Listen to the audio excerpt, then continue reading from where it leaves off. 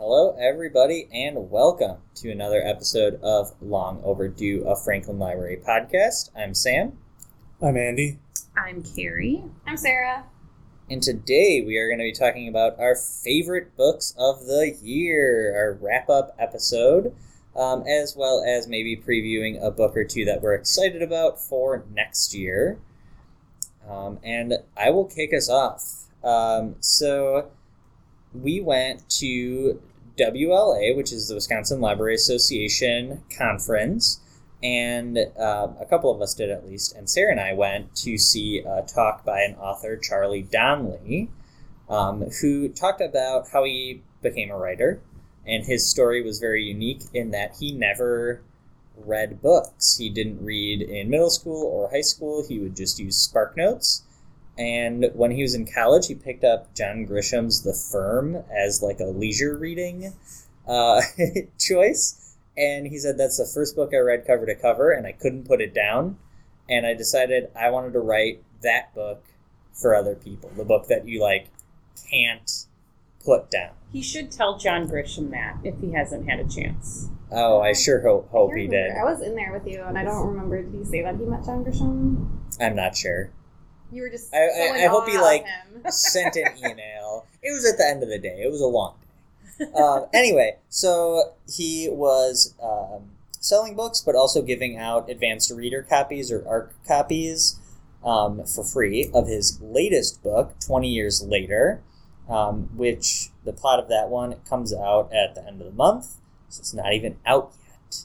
I haven't read it, but it's next up on my list.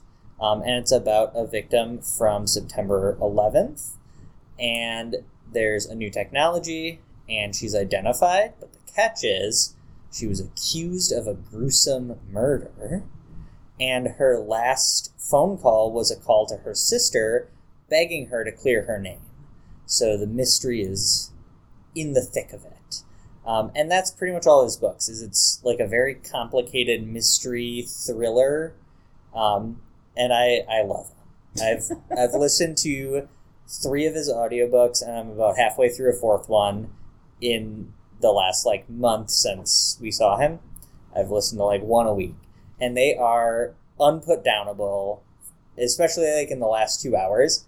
I just fly through them and listen to them. Sam needs to email him and tell him how much he loves. Oh, I think will. So too. Maybe he'd write a book about the stalker fan who emails him. So he said, I love getting emails when people say, I love this book, so email me. So I'm gonna. I want to read his newest book first, and then I'm going to email him and be like, hey, I listened and or read to your whole catalog in a month. Please write more. I would be fanboying Oh my god! here. I would also say would be calling the cops because we've got a new stalker, but that's just me. Maybe I could be the plot of his next book. Maybe. I'm not the librarian who's stalking the Oh my author. god, that's a good idea. Dun, dun, Write dun. that in your email. Anyway, so the couple I've listened to so far are Don't Believe It, The Girl Who Was Taken, The Suicide House, and the one I'm currently listening to is Some Choose Darkness. So they're all those kind of murder mystery thriller genre that blends, and I really, really enjoy them. They're pretty quick reads because you want to finish them. They all have aspects where you're like, oh, I bet this is the person who did it, and then it never is. There's always a twist that you don't see coming, and that's what I really appreciate about him. All his books have twists, and you don't see them coming. I don't know, maybe if you pay attention a little bit more than I do. But they're all really good. They're all really engaging, and I can't wait to read his next one. And email him about it. And if you're listening to this podcast, I'm not threatening, I promise. That's what he tells everyone. Is he okay, so we're comparing him to John Grisham, but what about James Patterson? Because I'm more familiar with Patterson's work. How is he to him? Because I don't care for Patterson at all. I don't know, because I haven't read any James Patterson Just books. curious, because I can't stand Patterson's. Well, okay. everyone here knows how I feel about James Patterson. I hope it's not like James I Patterson. don't mind Patterson's children's books, like his middle grade book, but his like adult thrillers or whatever, I can't get. So I don't typically read any of that mass market type stuff. That's not the genre that I typically go for. And I really enjoy these. So I don't think it's like Patterson. Unless you like Patterson, then maybe it is like Patterson. I think Patterson is more, I don't know. I feel like he's more mystery than suspense. Yeah. And even, I like the titles of the books that you listed. Like, the titles are kind of unique, and they remind me of something that would be typically more suspense than mystery. And they are suspenseful. They're well written. They have engaging characters. So sometimes I'm like, oh, that's kind of like a little like, I don't know, like tropey or can't think of the word. Cliched. But overall, I really like them. The characters are engaging. They have like little things. And he's really good at kind of dripping those details in.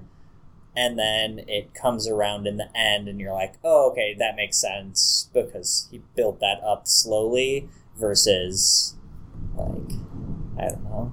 Oh yeah, and she used to be a championship boxer and that's why she was able to beat that guy up.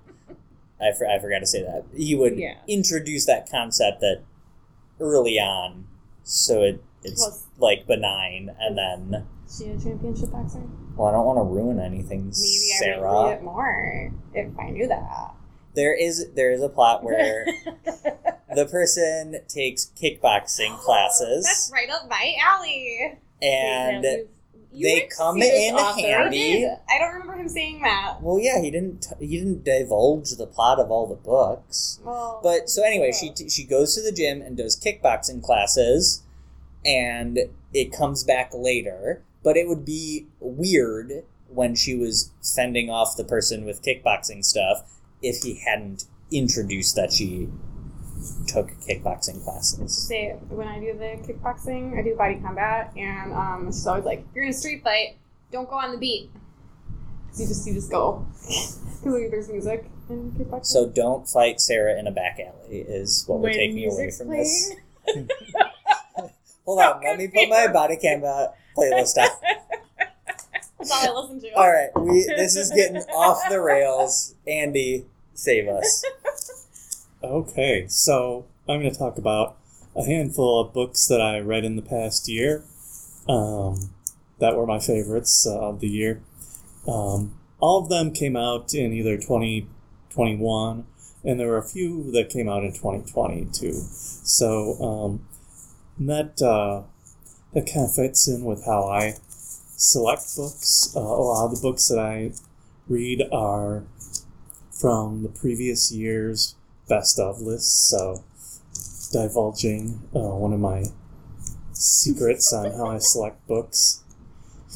But yeah, I just always find really good stuff on those best of lists. So the first one I wanted to talk about is one that I did discuss on a previous podcast called Sergeant Salinger by Jerome Sharon, and this is a historical novel about J.D. Salinger's experiences in World War II and how those experiences shaped him as a person and as a writer, both in combat and as an intelligence officer during World War II. He really saw a lot of bad stuff, D-Day, Battle of the Bulge, concentration camps, and this book shows how he was really kind of scarred by those experiences and how it influenced his writing. And I would say the book was really excellently written. You don't have to really be a fan of Salinger to like it, but I think if you are a fan of Salinger's, you'll really enjoy it. Or if you're into World War II fiction, especially if you don't care if there's lots of battles and strategies and that kind of stuff. It's really more of a personal and intimate story. The next one that I wanted to talk about is from 2020, and it's called Cool Town: How Athens, Georgia Launched Alternative Music and Changed American Culture by Grace Elizabeth Hale. And it's about the scene in the college town of Athens, Georgia, and its influence on popular culture. which kind of started in the late 70s and into the 80s.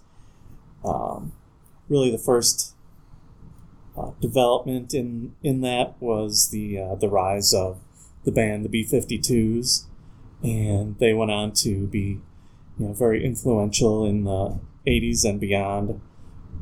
The author was a student at the University of Georgia in Athens at this time, so the book is a mixture of oral history. She does talk to a lot of people who are also there, her personal experiences and memories, and then obviously quite a bit of research. The book is very, very comprehensive in accounting the scene in terms of art and music. Talks a lot about all the old clubs that were there in Athens and folk artists who lived in the area. It's really very interesting and just shows how their influence really grew into things that we really even that are popular and influential today. Also very detailed accounts of the early careers of the bands Pylon and especially REM, which is kind of what attracted me to the book, because I'm a big REM fan. REM yet, Andy. Yes. Yeah, I mean, so there was a lot about them, and it's very interesting. Like I said, very detailed, so you can look up to see what Michael Stipe had for breakfast on April 7th, 1986. I'm exaggerating a little bit there, but there's a lot of detail. So, can I ask you a question? Yes. Wasn't there like an amazing college radio station at the University of Georgia Athens, or am I thinking of a different? I believe so. Yes. Did yes, she cover definitely. that as well? Yes. I would say a couple of the people who are DJs at that station are pretty major character, or a couple of major characters in the story. It's really, like I said, it's very comprehensive. It's not just about music. It's a lot about art, because a lot of the people who are really very big in that scene were artists, visual artists, and other artists. There are several faculty members in the art department who are very influential to the students and people who went on to form bands and stuff. So it's really very interesting. It does kind of follow the scene chronologically and has kind of a loose narrative flow. So it's mostly of interest to people who are interested in cultural history or popular culture, or if you really are specifically interested in that particular scene and how it evolved. But yeah, I thought it was a really, really great book. My next one is one that I did talk about before on the podcast too, and Sam has also read it. It's called Earthlings by Sayaka Murata, a Japanese author. And it follows the story of Natsuki, a young Japanese woman, kind of like from her childhood into her 20s, so for about 10 years or so, 11 years old to, her mid-20s or so. She doesn't really do very well with conforming to the society in modern society, and considers herself an alien. And she has a little plush hedgehog that she says is an extraterrestrial being, and he kind of influences her as to what she does. And so it sounds like a very cute story, doesn't it? We all know it's not. It's not a cute story. No. Weird. So I would say if you wanted to make a list of 5 or 6 of the most horrible things you can do to someone else, they all happen in this book. I mean, it's quite awful. But it's also very entertaining and awesome. Because, this is the second time I've heard about this book, and I still don't ever want to read it. Andy and I both read it at the same time without knowing it, and Andy was like, I need to tell you about this super weird book I'm reading. And he started describing it, and I was like, oh, Earthlings, because I'm also reading it. It is the most bizarre book I think I've ever read. It's not very long, so it really packs the bizarre punch in. I loved it, and I loved her other book, Convenience Store Woman. Yeah. It's I want to say less weird, but probably not all that less weird. But it does talk a lot about the like not fitting in society and not like really conforming to the idea of what people think you should be. Your path of life. Yeah, and it's a funny book. You know, it's kind of a sly sense of humor, and I think that keeps it from being kind of like too dreadful to really even think about or read. Because there is some bad stuff that happens. I mean, I remember by the end of the book, I was like jumping out of my chair. I couldn't like sit still at the end of the book because it was just so crazy, all the stuff that was happening. So if that intrigues you, I would say give it a try. It gets pretty gruesome, but in like an absurdist way that it. I mean, it's still gruesome, but it's so absurd that you just kind of like this doesn't shock me anymore. Right. Yeah, no, it's quite a unique reading experience for sure, and I'll have to read her other book sometime because I'm very curious about that one. Another one that I talked about in an earlier broadcast or podcast that I would recommend is Liar's Dictionary by Ellie Williams, and that one is about the dictionary that they're working on, and they discover that a whole bunch of the definitions are fake, and that was done on purpose by one of the lexicographers who was writing it back in the during the Victorian era when the dictionary first came out. So, yes, I will say the term Mount Weasel. That is the name of the the name of the term for the fake entries in the dictionary.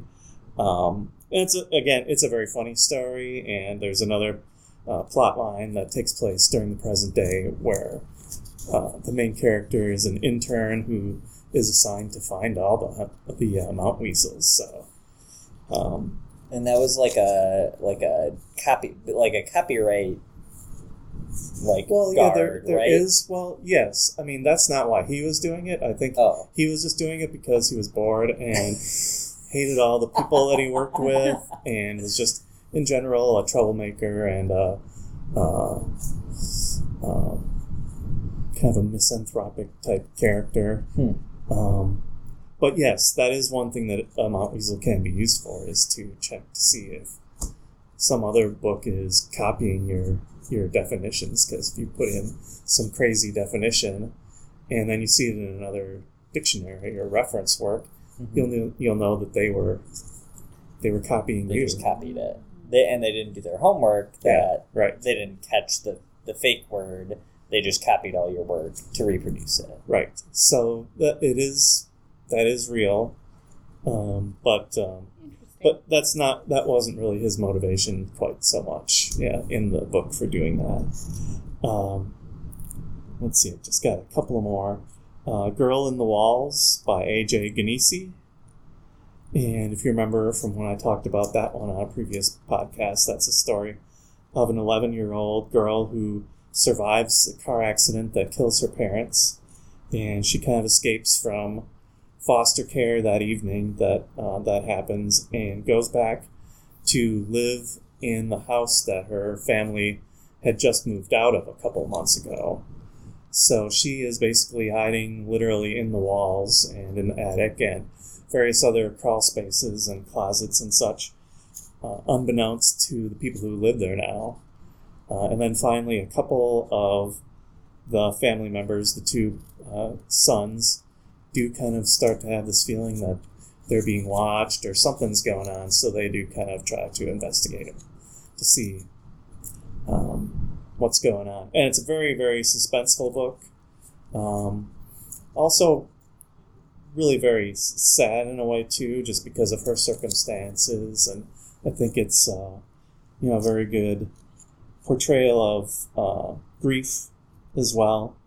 But Yeah, I wouldn't say it's a fun book, but it's very, very suspenseful and exciting. That one sounds really good. Yeah, it is. Yeah, that one I'm going to add to my to-read list. That one sounds awesome. Yeah, Yeah, that no. one in the Liar's Dictionary, when That you one talked sounds about it, good, I was too. like, ooh, I need to add those. Yeah. All right. And then The Office of Historical Corrections by Danielle Evans. And this is a short story book. And it's mainly filled with stories of how race plays a part in our everyday lives, and in particular, for people of color. One story that I found interesting that was a little bit different, just because the main character is not a person of color, is one where a female student who's in college becomes a pariah on her campus because someone posts a picture on social media of her in a Confederate flag bikini, and as you could imagine, a firestorm ensues. And it's practically like a story from Yahoo News or something like that, because it's just so real, and just is very true in what you would just imagine happening. And then the title story is a novella about a government worker who works for an agency assigned to combat the epidemic of misinformation in American society. So she goes around to different locations where maybe there's historical markers or something like that, and will note what one information is incorrect. Usually it has something to do with historical racism, and I wasn't really ready for this part of the story, but most of it takes place in Wisconsin. So, Oh, wow. so yeah, Interesting. There's a lot of historical markers in Wisconsin. it's quite a it's quite a story, really. It's really, really good, and she's a really good writer, and I would just say that the reason why it's so good is that she just seamlessly weaves these themes into each story. So it's not like she's trying to teach a lesson or anything like that. They're just very true to life, and very, very well done. And then finally, I won't talk very long about these books because we have mentioned them on previous podcasts if you've been listening. Maybe once. Yeah. The Only Good Indians by Stephen Graham Jones. And I would say that was probably pretty much my favorite of the year. And then he also did write another one, or that was published this year, My Heart is a Chainsaw. And they're both horror books. They're very different from each other.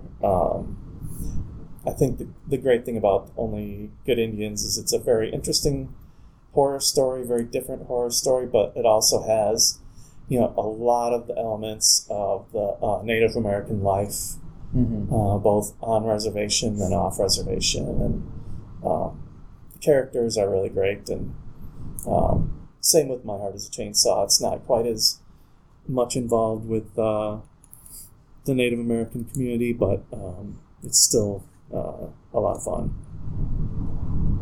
Yeah, absolutely. I read the Only Good Indians as well, and My Heart is a Chainsaw is on my list, and I loved the Only Good Indians.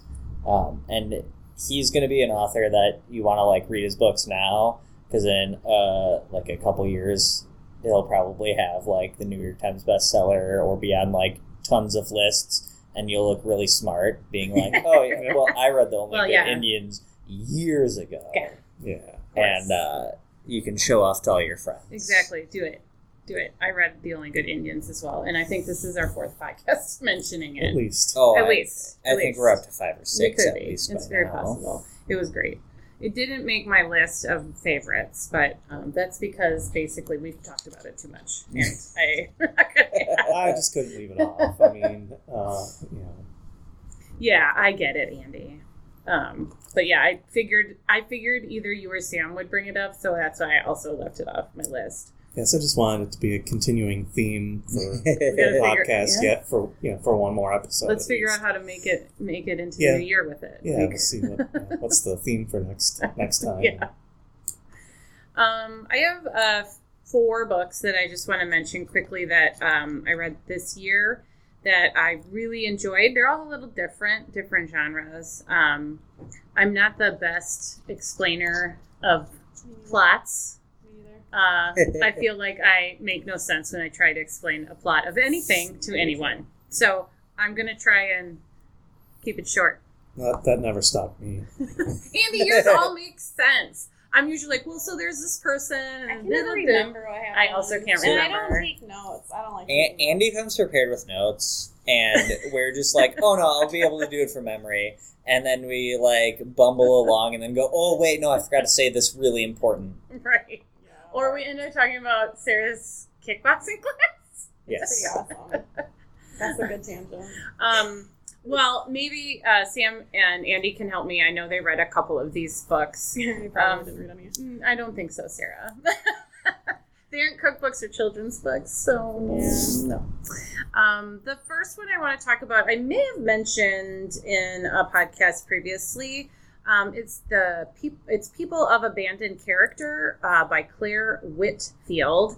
And it is a mystery suspense novel. And it is kind of I guess maybe a reimagining of Jack the Ripper.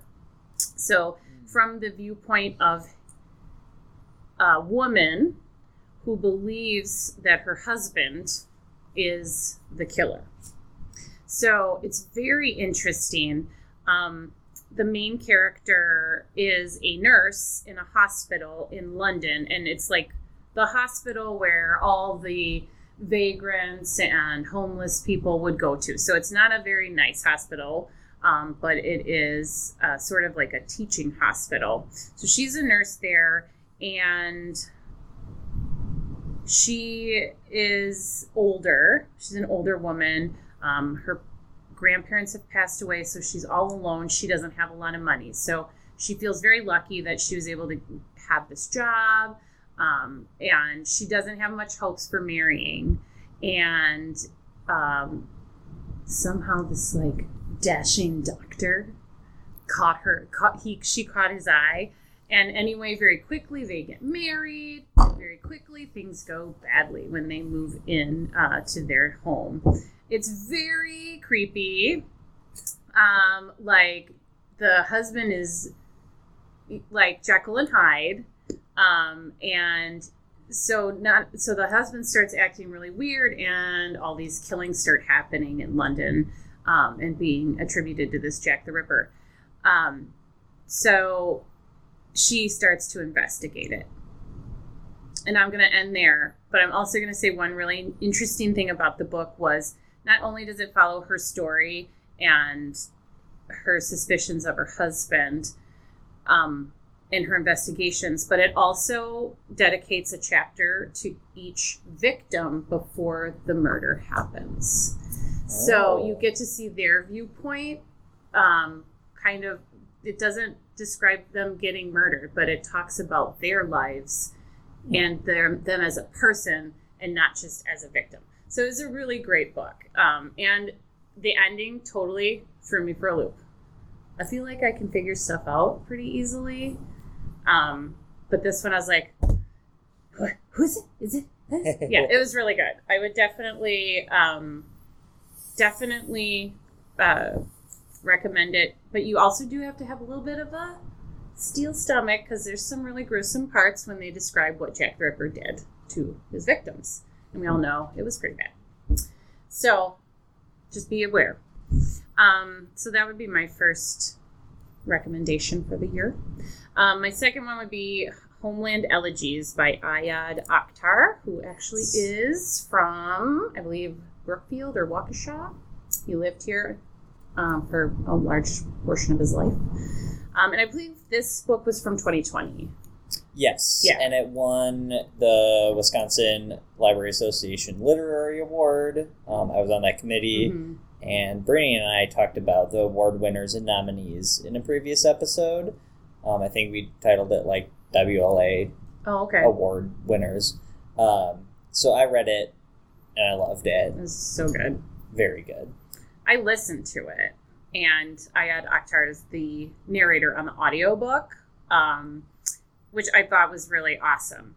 And Sam and I were talking earlier, like, it's hard to read this book and not think it's a biography and that all this stuff that happens really happens. Because, I mean, that's how it reads. And he even wrote in there that a lot of it is biographical, but it is not all biographical. Yeah, it's like a fictional biography, I guess.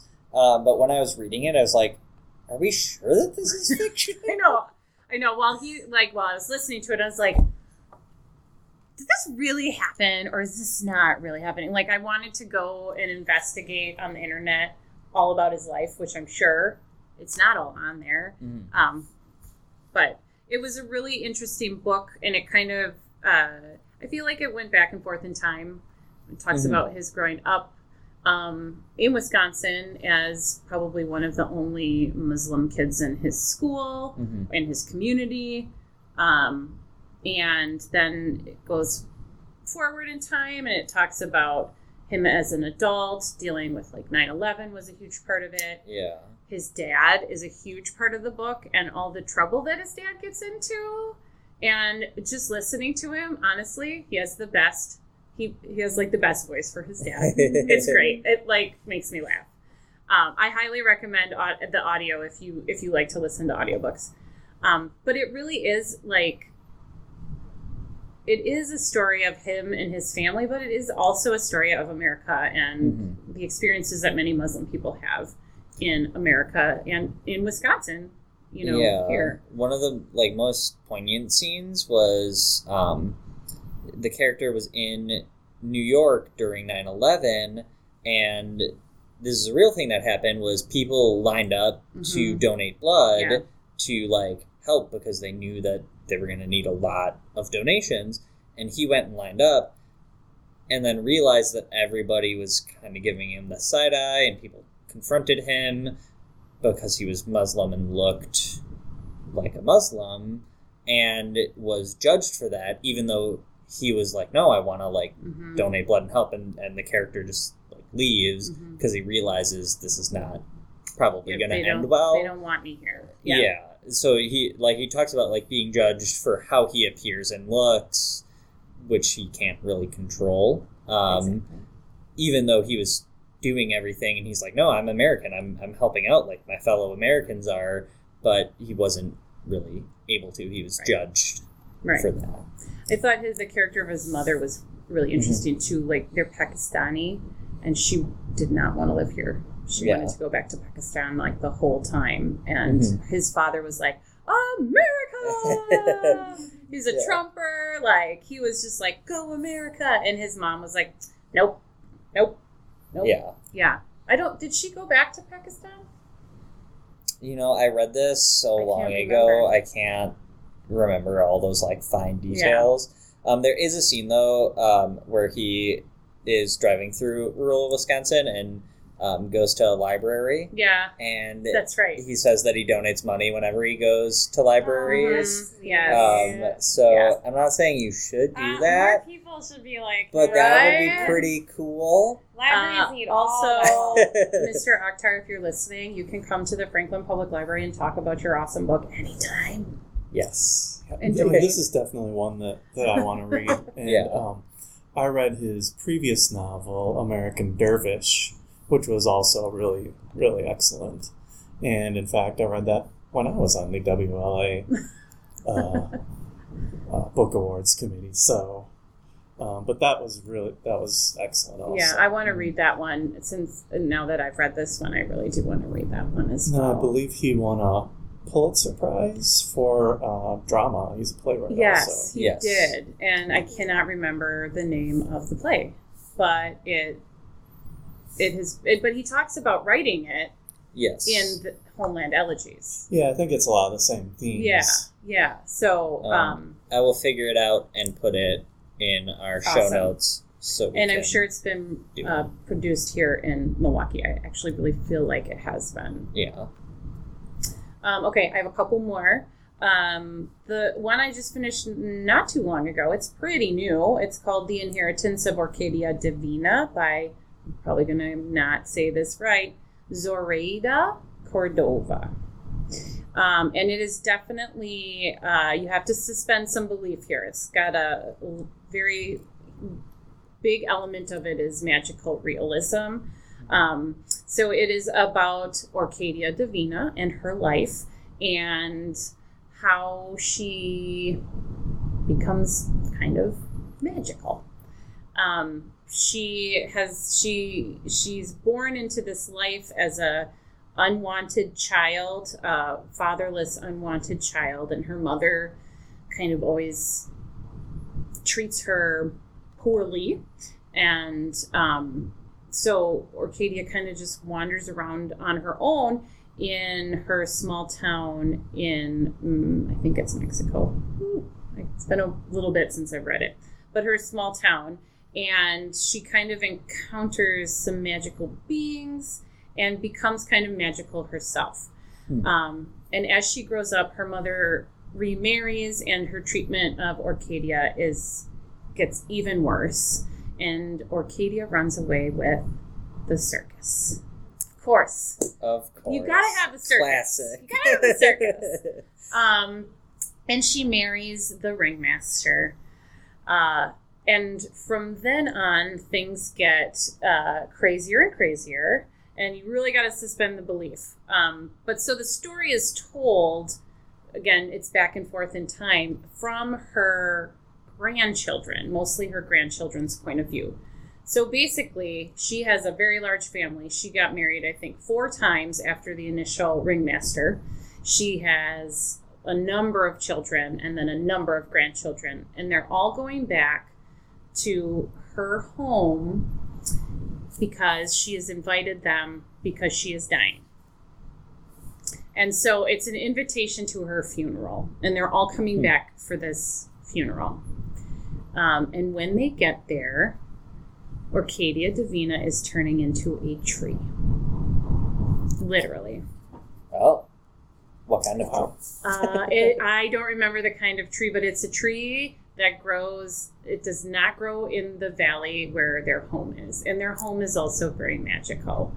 So when Orquídea Divina found this spot in America, she built this home, and this like barren, dry valley became lush with fruit trees and grass and animals, and the house kind of took on a magical feel to it. So it's very like she's got magical powers, and she does hand them down to people in her family, mostly her grandchildren. So the whole story starts when she's invited them to this funeral. She does pass away, and then that's when things get crazy, because her grandchildren, one of her grandchildren stays with the house and the other 2 go away, but the three of them, there are other grandchildren, but the 3 main ones all sprout buds. So one of them has like a rosebud on his hand in between his thumb and his finger. It's Rio. A little girl. This would be her great-grandchild. See, this is my problem. I should have written it down. The great-grandchild, she's born with a rose on her forehead. And then the other grandchild, the girl who stays in the house, has like a branch coming out of her collarbone, but it won't ever bloom. It's very crazy. So they're walking around with flowers on them, growing out of them. And they change. They change colors. They change shape. But after a few years, they start to die. And they need to figure out why. And so they have to go back to Orquídea Divina's original hometown and try and figure out the mystery of why these flowers are dying. The house is falling apart, so something evil is trying to kill them. So that's the mystery behind it. But it's just crazy, the all the magic. I mean, that sounds. It's really, it's pretty- not, pretty normal. it's pretty Pretty normal. I mean, day-to-day. I see people with roses growing out of their forehead every day. But also mixed in with all this magical realism is a really wonderful story about a family that has a lot of issues, but still is a family and loves each other and comes together and helps each other. And it's also weaves a lot of Latin American culture into the storyline as well. So it's a really beautiful book. I thought it was beautifully written.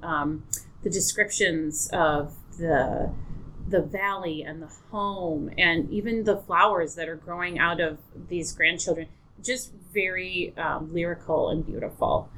So I would highly recommend that one. And then my last one, I read a while ago. Andy, you might have to help me with this because I know that you also read it. It's Leave the World Behind by Rumaan Alam. Mm-hmm. I think we were reading at the same time. Yeah. Again, we didn't know. And then I saw on Goodreads that Andy was reading it. I was like, hey, Andy, what do you think of this book? And this one is kind of dystopian. Yes. Yeah, I would say. Like, not super dystopian, but... Kind of more like apocalyptic, maybe. Yeah. But again, I think this one's, like, very, like, family-centered. It's a family from New York City is getting out of the city on like a little vacation, road is it trip. Labor Day or something like that? Yeah, or- it is. It's a holiday. Yeah. And so they rented an Airbnb. I feel like it was like in upstate New York. And they're going there to just kind of relax because they have like busy lives. The kids are teenagers. The parents don't seem to have the best relationship. I think they're kind of looking for an opportunity to kind of reconnect a little bit. All four of them. Yeah. So they go to this Airbnb. It's got a pool. It's really nice. It's very secluded. Very secluded. Like there's no neighbors around. And did the event happen before they got to the Airbnb? No. It was after, right? So they're at the house, and kind of late at night, someone knocks on the door. Yes. The And it's owners. The people who own the place. Yes. Who happen to be African American. Mm-hmm. And this family is white. So right away she's a little off put by the fact that they're African American, I think. Mm-hmm. But they knocked on the door because there was some event that happened that knocked out all the electricity, cell phones, Wi-Fi, like everything in the city. And they didn't know where else to go, so they came to their property up in New York, upstate New York. Yes. But they still have electricity in the house, right? Yes. They don't have Wi-Fi No. or TV, Right. but they somehow still have electricity in this house. Yeah, they still have electrical power, but not any kind of communications or anything like that. Yeah, the phones are not working, all that kind of stuff, yes. So, like, I think the big chunk of the story is, like, the people that own this house are like, well, we want to stay here. And then this family's like, well, but we rented it. And, and who are you? Yeah, for like, sure? are you really the ones that own it? To be fair, if I was staying at an Airbnb and somebody came up and they're like, hey, I own this place, you need to leave, I'm going to stay with you, I'd question. I mean, yes, I get it. But, like, it was, I mean, they did show proof and, like, I feel there was proof that they were the owners, right? And, like, it's just interesting how they interact. And then there's some other weird crap that happens. Yeah, of course, because it has to. Yeah, whatever the catastrophe is, it kind of gets worse and is getting closer to them during the entire time then, too. So. Yeah, like, they do venture out to try and get to town, and they never make it.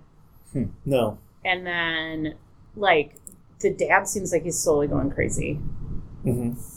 The little girl seems like she's slowly going crazy as well. She's not that little. She's like a tween or whatever. Yeah. Something happens to the boy.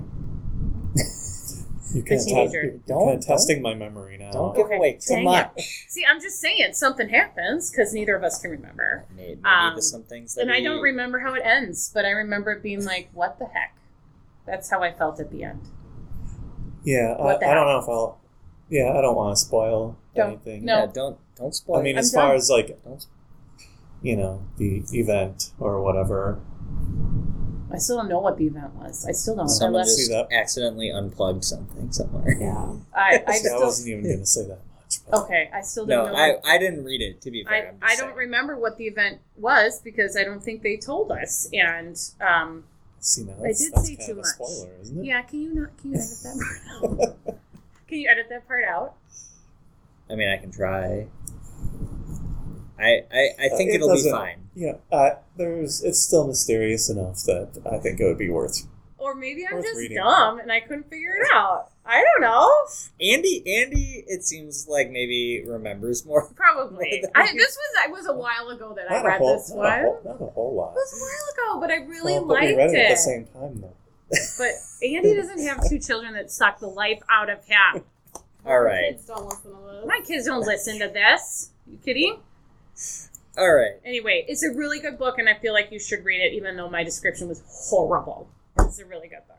All right, let's move on. Sarah, what do you got for us? Okay, I am gonna go a different direction here and talk about my favorite cookbook of this year Yes. that I was really excited for and that I had pre-ordered a very, very, very long time ago as soon as I learned that it was being published. So I am going to talk about the Rise and Run, Recipes, Rituals, and Runs to Fuel Your Day by Shalane Flanagan and Elise Kopecki. This is their third cookbook together, and all of their cookbooks really focus on like healthy eating, food as fuel, wholesome, good recipes to get you through your day. Your first one was Run Fast, Eat Slow. Their second cookbook was Run Fast, Cook Fast, Eat Slow. And this one is all about breakfast, brunch, and snack food. So it's right up my alley, my favorite meals of the day.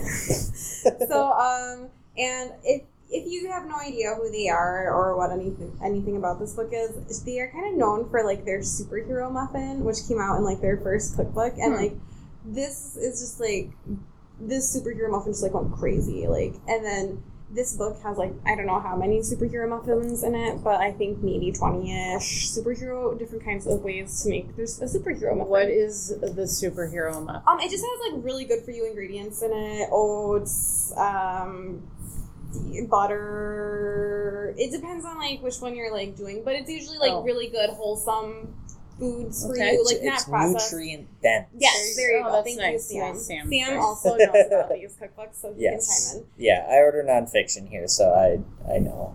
in. And I like this one because this time they have some sweet ones and some savory ones, like an everything bagel type of superhero muffin, which sounds really interesting. I'm more of a sweet muffin eater, but I would maybe try the everything bagel one. And also at the beginning, there's like some like running tips, nutrition guidelines, stuff like that as well to help you on your journey. But yeah, I really like it. There's some really good like brunch foods, different recipes. I just love perusing books, cookbooks, and trying different things out. So yeah, mine was short and sweet. I really liked it. I think I made a couple of things from here already. The sheet pan brunch was really good, and there's like make your own like breakfast sausage, which I can't wait to try. I was gonna do that with the sheet pan brunch, but I was running out of time. Is it meat sausage or is it like Yeah, plant-based? it's like turkey and like ground turkey and pork, I think. So it was like it's a good blend. So yeah, I really enjoy all of their books. And was super excited and couldn't wait for this one. I even did one of their virtual cooking classes, which was also really fun. That was fun. These ladies are busy. Oh my god, yeah, I follow them on Instagram. They're busy. So when are you making us superhero muffins? Right. Oh, I don't know. I think that is tonight. And you're going to... No, not tonight because I don't work tomorrow. I No. work You tonight. could do it like Monday night and then bring it in on Tuesday. I could bring in, maybe I'll try the everything bagel one to bring in. I love everything Tony, bagels. I don't think likes everything bagels, so he won't eat them. But I'll eat them. And if Sarah doesn't bring them, we will shame her on the next podcast. Yes, we will, and say that she lied and didn't bring in her food that she said she would. But yeah, this one was definitely like my favorite, I think, cookbook of the year for me. Something that I was anticipating. Other cookbooks that came out, Pioneer Woman had her new cookbook out, very popular. I know there was like a wait list here for that. Totally opposite direction of this cookbook. Just gonna say, Pioneer Woman is different styles of cooking. Trisha Yearwood also had a cookbook come out. I don't know what any of their titles are.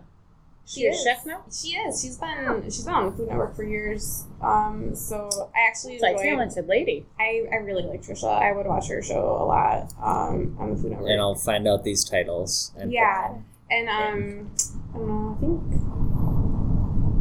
there's other ones too, but like I can't remember them all. Sam buys a lot of really good cookbooks here though for the libraries. So I do, and you tell me to buy a lot of them. So. I do. I tell him to buy a lot of them because I see them pop up, and I'm like, "You're gonna want this. This is gonna have holds."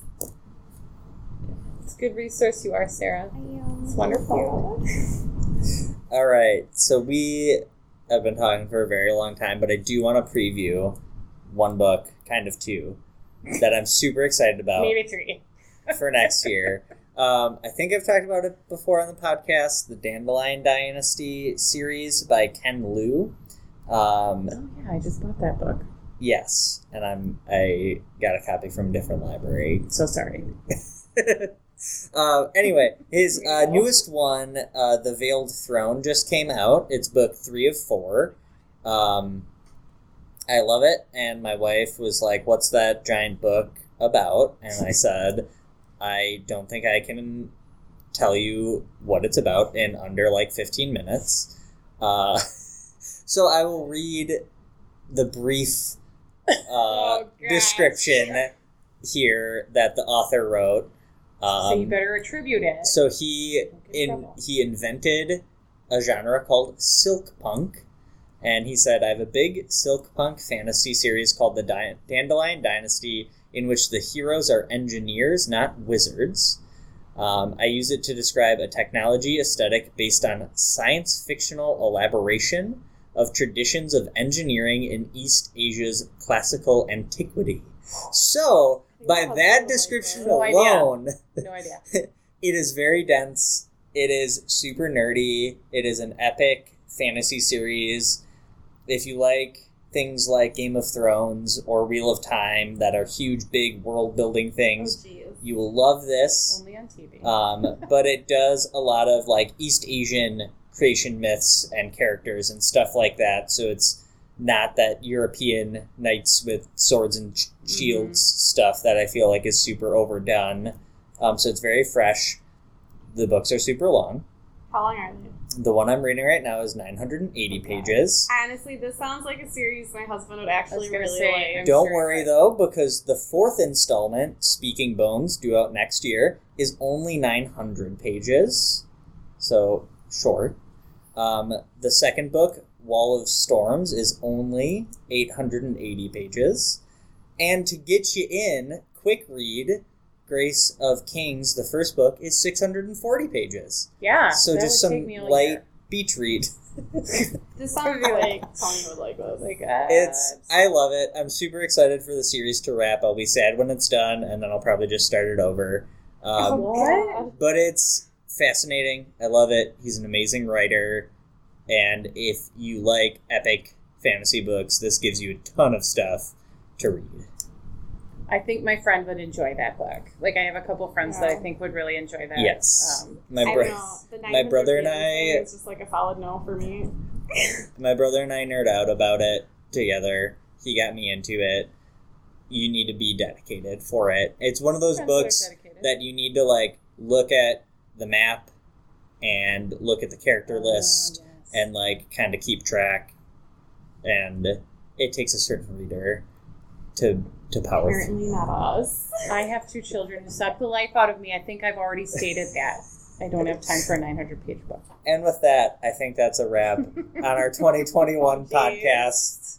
So thank you Which, all. I think is at an hour now. Worst books of 2021. So thank you all for sticking with us for another year. We will be back in January with another podcast and some fresh books to talk about in 2022. So we will see you next year.